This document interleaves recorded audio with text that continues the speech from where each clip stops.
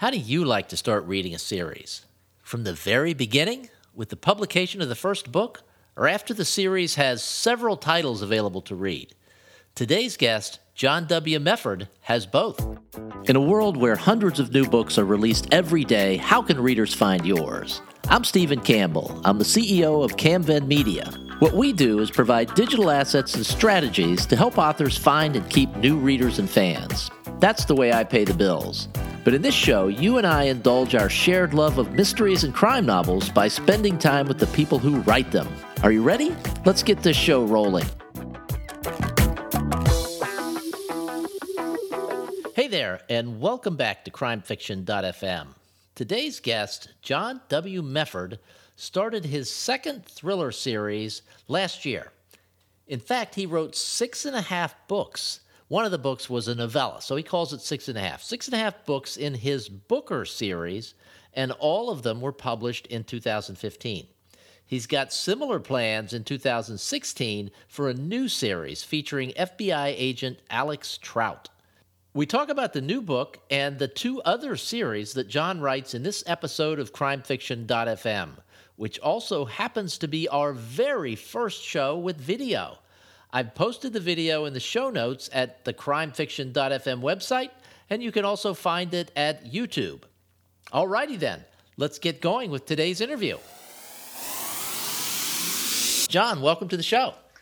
Thank you very much, Stephen. I appreciate you having me on. It's a pleasure. You're on the CrimeFiction.fm email list, and I sent out an email last Friday mentioning a desire to do some video and experiment with video, and you were the first person to raise your hand. So thank you for doing that. I appreciate your willingness to play with me here. Certainly. It's great to be front and the first in line in something. And I did see on your Facebook page that you have been doing some video yourself. Just talking directly to your fans and your readers and fans via Facebook. And we'll get into that in a little bit, but I thought that was very clever of you to do that. And they're well done. I appreciate it. Yeah, it's gone really well, and it's just a great way to connect with my readers individually. And I've gotten some really good feedback so far. And there's one, I'm going to encourage people to look for it. There's one where you were having some voice problems. So you did it all with cue cards. You just held up the cards. That had to be a lot of work. It actually was, and it came at the last second because my voice wasn't really responding that day, and it was the week of the release of At Bay. So I had to do something, and I've been wanting to do the video, so I just kind of made it up as I was going along and just feverishly wrote out a bunch of notes on my cue card, yes. Okay, well, let's get into it by talking about At Bay. The primary character is Alexandra or Alex. The name, she's initial. I'm not going to go into the whole name thing. I'll let you do the name thing. Okay. But she wakes up in a hospital, doesn't know who she is, doesn't know what's going on, and great open to a thriller. So take it away. Tell us about the book. Wow. So Alex and At Bay, I really wanted to figure out a way to introduce a character and to be able to get into what they're really made of as that character explores it themselves. Mm-hmm. And so Alex herself has this accident, has a memory loss, and, while her personality, as we slowly get to know her personality, she's trying to figure it out herself. And I think the really interesting part about it is, as she's figuring things out about herself, she doesn't really like what she hears. And, I think one of the things that a lot of us are kind of wondering, if we were put in a situation of if we lost everything that we knew, what would people really think about us if we went through those situations? She's trying to figure all that out while dealing with 2 kids that she can't predict, a husband who seems distant, and she realizes she's an FBI agent. And what does she do? She has to dive in and do something that's meaningful in her life. And she dives into her casework, of course, being escorted by her partner, Nick. And from there, it just kind of gets deeper into the mystery around how she got where she was in the hospital, what caused her accident.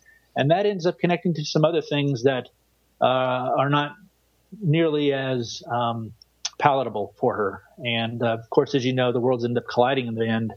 And she has to deal with a lot of things personally, professionally.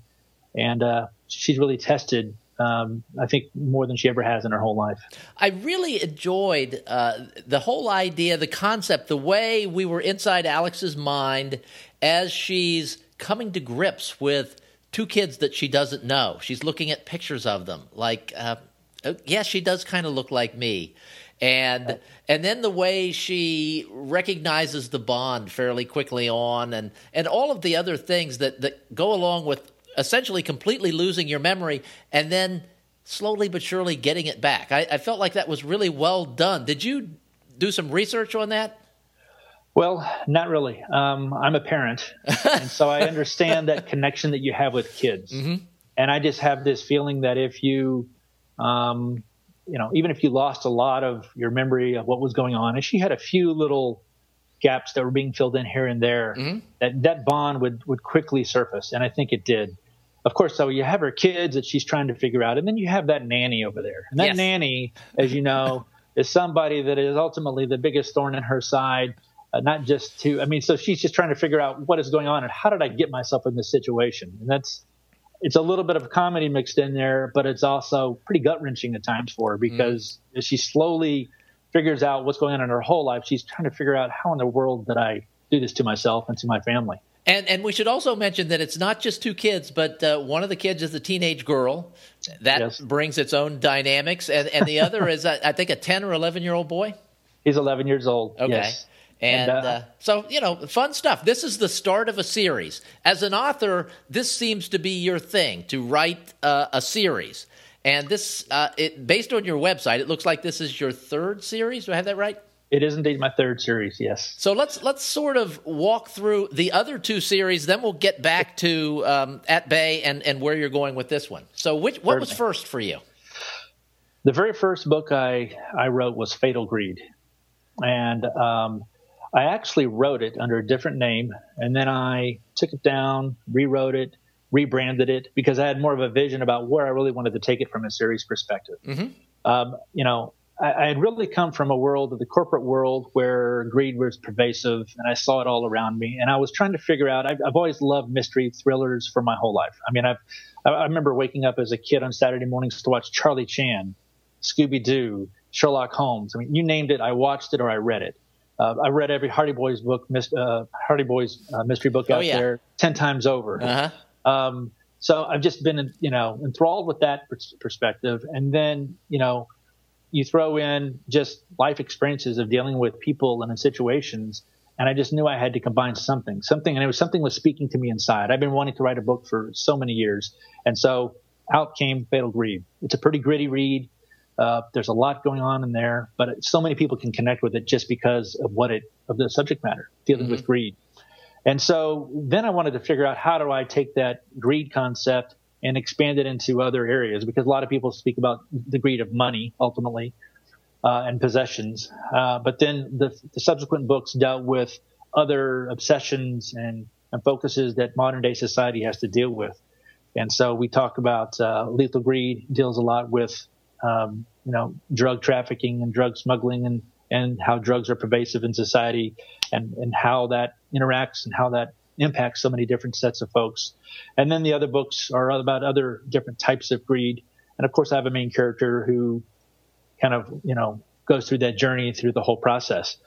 So those were my first four books on the Greed series. Then I had the Booker series. And Booker series, I was thrilled to write about. Mm-hmm. Booker is a former cop turned PI, forced out of the Dallas Police Department, born and raised on the streets of Southeast Dallas, but educated, went to University of Texas, met some interesting people, and has quite a diverse set of friends. So he's got a lot of street in him, but he's very educated, very passionate about the people of the city. And it just a lot of it came to me. I remember one night my wife and I were down in Dallas walking through the Arts District and just seeing how things had come to life there. There's a art school down there called Booker T. Washington. Mm-hmm. And that's the character had been bubbling in my mind for a while. And I just thought to myself, that's what I want my main character to be called, Booker. And it's not going to, while he does have a last name in the book, it's not Washington. I wanted it just the Booker brand mm-hmm. to just stand proud and tall. And so then it was just figuring out how I could get get some really meaty, great storylines to support Booker and put him in some really interesting situations. He, of course, is a single father again. And I think, a lot of the themes I think in my books is that, I got some interesting situations where people are put in, suspense and thrills that would really make your skin crawl at times, but ultimately they're about how people evolve and grow and their relationships. And so the kind of that journey that the character goes on, not just through the book, but through the series, is something that I really focused on. And I probably focused that more in the Booker series. The Greed series just kind of happened, because I started the first book and then the next book just happened after that. And I kind of took that a book at a time. Booker was a little bit different. I created that story arc from the very beginning and kind of looked at the whole thing. With a few twists here and there. What I really don't like to do is to put myself in a box and say, I'm going to do everything I have in the paper here. I like to be able to plan it a little bit in advance, but leave some creative, thought process out there so I can change my mind as I'm going along, because things come to you as you're going along in the process. You need to have the freedom to be able to make changes. Now, when you were developing the story arc and presumably the character arc for Booker, did you have like a multi-book arc for both the story and the character? And did you work to that plan, or was it a book at a time?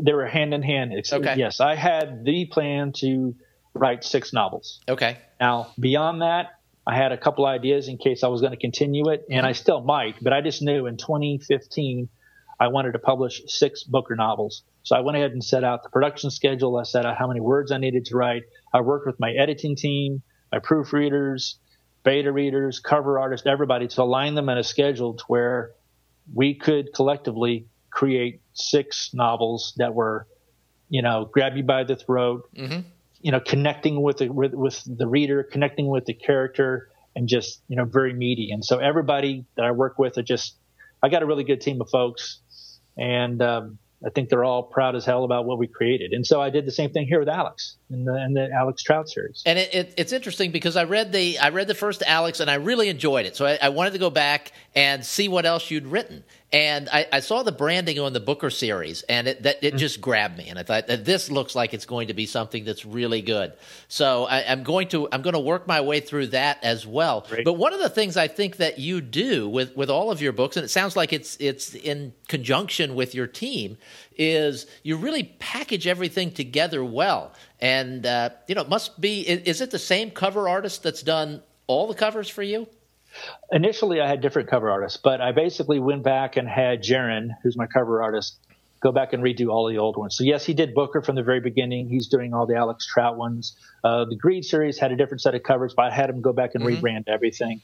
So yes, he's the same one, and we work really well together. And he comes up with concepts, and he's got such a creative, visionary mind. But the great thing is he's very open-minded. I'll look at something and I'll say, I don't really see it. I don't really see where you're coming from. Have you thought about this or that? And he's just very open-minded to changing things, and we just work really well together. And I think that's one of the keys to trying to be successful, is finding people who are collaborative, have passion about what they do, but still have that degree of open-mindedness that allows them to look at things from a slightly different perspective in case somebody has a different idea or a better idea. Now, since we're on video, I can see Booker No Moss paperback book back behind you. Can you grab that and stick it in front of the camera? Because that's sort of the way all the covers look. They're not that color. They're all bright colors, right, but they've all got that thrillerish edge. You know exactly what you're getting when you look at the cover of those books, which is critical for readers like me who read a ton of books. Right. And that's one of the things we wanted to convey. I mean, because you can't just stay on the book. And I didn't want to be that obvious. Hey, this is a thriller. Pick it up and read it, please. It's all about the vibe, ultimately. And that's what Jaron and I talk about constantly, is what is the vibe?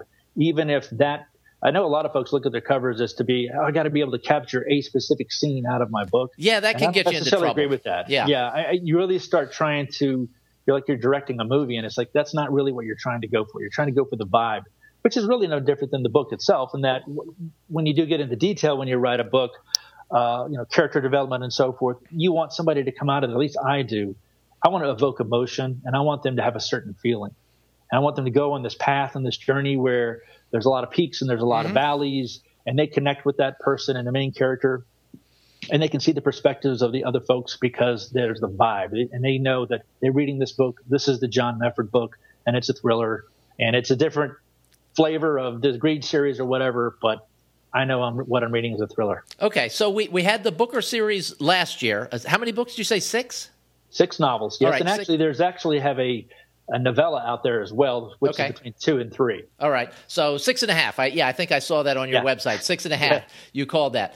And the first Alex book came out in early January. The second one is scheduled for March 11th, I think. So are you going for the same 6-book plan for this year? I am indeed. So walk us through it. When did you write at Bay? When did you send it to your editor? When did you, final proofs, et cetera, et cetera? Because that's a lot of writing to get done in 12 months, plus all the other things that go along with supporting these books. You're telling me. And my wife knows that more than anybody. It's kind of ours and my kids, too. They've all been so supportive and helpful. But I think if I wasn't as organized as I was, it'd be difficult to have a life at all. But I basically started writing. I actually went back and looked at this a couple of weeks ago, because as I look now, not just towards 2016, I'm actually looking towards 2017 a little bit now. Mm-hmm. I let those ideas start percolating a little bit. So I started writing at Bay back in July of last year. Okay. And that's when, I started putting the initial ideas on paper and just started writing the first draft. Now, the whole process, as far as, because people say, how do you put out a different book every 2 months? They're kind of wondering that. And I say, well, I don't write a book every 2 months. I just publish a book every 2 months. And the way that I'm able to do that is because, once again, working with my great team, is that I'm between writing drafts. I mean, you can't be writing the entire time. You're writing a draft. Mm-hmm. You might be writing a second draft or a third draft, as is the case with me when I do my writing process. But when I send it off to my editor, what do other authors do? I don't know, but I don't sit around idly. Mm-hmm. I'm either editing another book, or I'm providing edit response back to my editor on the next book or the previous book in the series, or I'm concepting a future book in the series. So ultimately, the process is about 16 weeks, give or take, to create a book from start to finish. Okay. And that includes working with my cover artist. But the actual publication comes every 2 months. And, there's just a lot of overlap. I actually have a spreadsheet where everything is mapped out, and you can see it, all these different colors for what things mean. Green means certain thing, blue means certain thing, dark blue means another thing. All these different milestones in there about when I need to get the cover from Jaron and all this stuff going on. So it's just trying to stay organized, but this is what I think the readers want, and they're constantly asking me to crank out more books. So this is the way I think I can do it, and do it in a high-quality fashion, and still run the author business, so to speak. Yeah, and it is. People don't realize all that goes into running the author business. And even you held up the book and then you flipped it around as you were putting it back on your desk. There's all the back cover material that I bet you had to write. There's the material, the book description for Amazon that you have to write. And you have to do this for every story. So it's not just writing the book and editing the book and making the revisions to the book. Then it's writing and doing all these other things, plus doing interviews with people like me, posting on Facebook, interacting with your fans. There's a lot to it. And I can see how it would be exhausting for people that write 2 books a year. For someone that's publishing 6, that's a Herculean task. It's a large task. And what's really, I guess, really cool about it is that, and this is why I do it, it's not exhausting to me. There are things in my life I've had to do that, yes, I could spend the same number of hours doing other work in my life versus doing author work. I could stay up till midnight, 1 a.m., and I have 2 a.m. doing the author work versus other work. My brain is completely fried doing the other work. When I might be tired when I'm finishing the author work at midnight or 1 a.m., but my brain is not fried. I feel, if anything, I just feel finally fulfilled. I'm doing something I love, and really, the other part of it, as you probably know, Stephen, is that, in the last year now, I've been able to connect with readers like I never have. And, through email lists and Facebook and so forth, and having the videos, like you mentioned earlier on Facebook, having that interaction with readers has meant the world to me. And the feedback I've gotten has been amazing. So that further fuels my desire to share all these stories I have churning inside.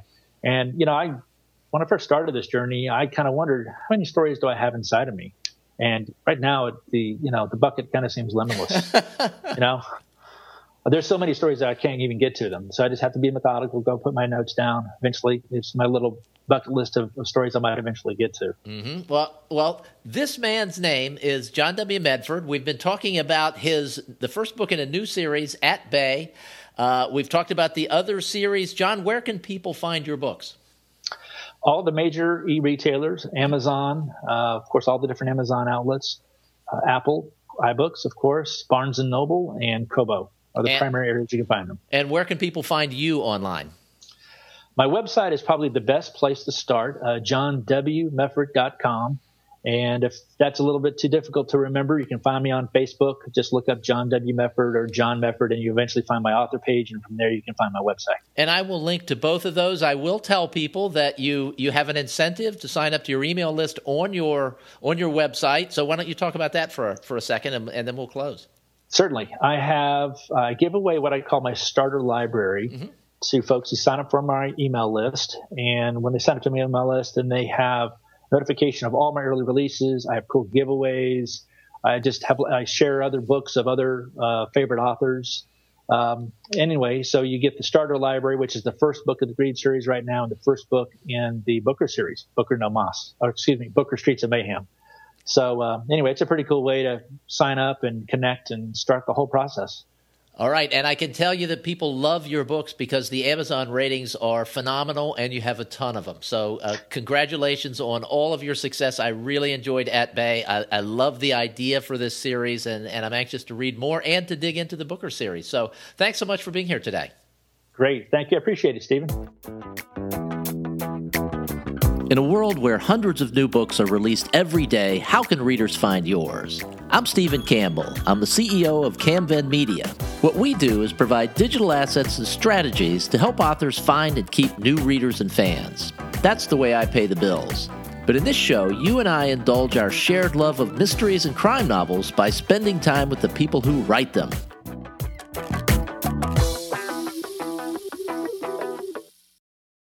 If you're hearing this, that means you listened rather than watching, because these comments aren't added to the end of the YouTube video. But if you do check out the YouTube video, you'll see some of the subtle differences. The show's exactly the same for crimefiction.fm, but I was able to, I'd seen a copy of one of John's books on a desk behind him, so we're able to show the book and talk about the cover design a little bit. So it's interesting, the different aspects you can bring to a show when you incorporate video. But I prefer the audio myself, but I know there are people out there that like to watch, and it's easy to find YouTube. You can get it on every phone. You can watch it on your TV now.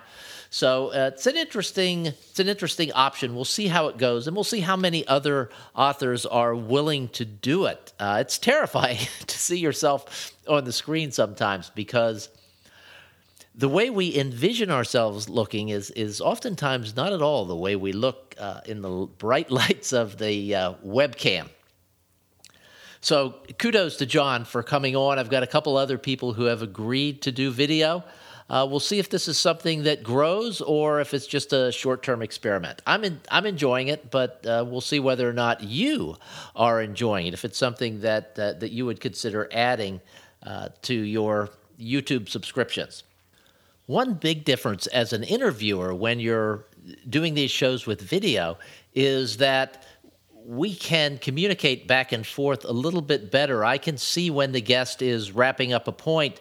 The guest can see when I'm done with a question. It avoids that stepping on one another that occasionally happens when there is no video involved. So that's something that I find really helpful. But it does sort of, if the guest doesn't have a great deal of bandwidth, we can get bandwidth starved and we get bad audio. So it's not going to be for every situation, but I'm sort of enjoying it, and I hope you are too. If you are a YouTube user, please go to youtube.com/theauthorbiz. That's where these videos will be hosted, and click on the video, take a look at it, click the like button, and please subscribe if you would, because I'm just starting this channel, and I think that subscribers and likes make a difference in terms of how many people YouTube shows the video to outside of people who just go to that site. So if you could help with that, I would appreciate it. We will be back next Tuesday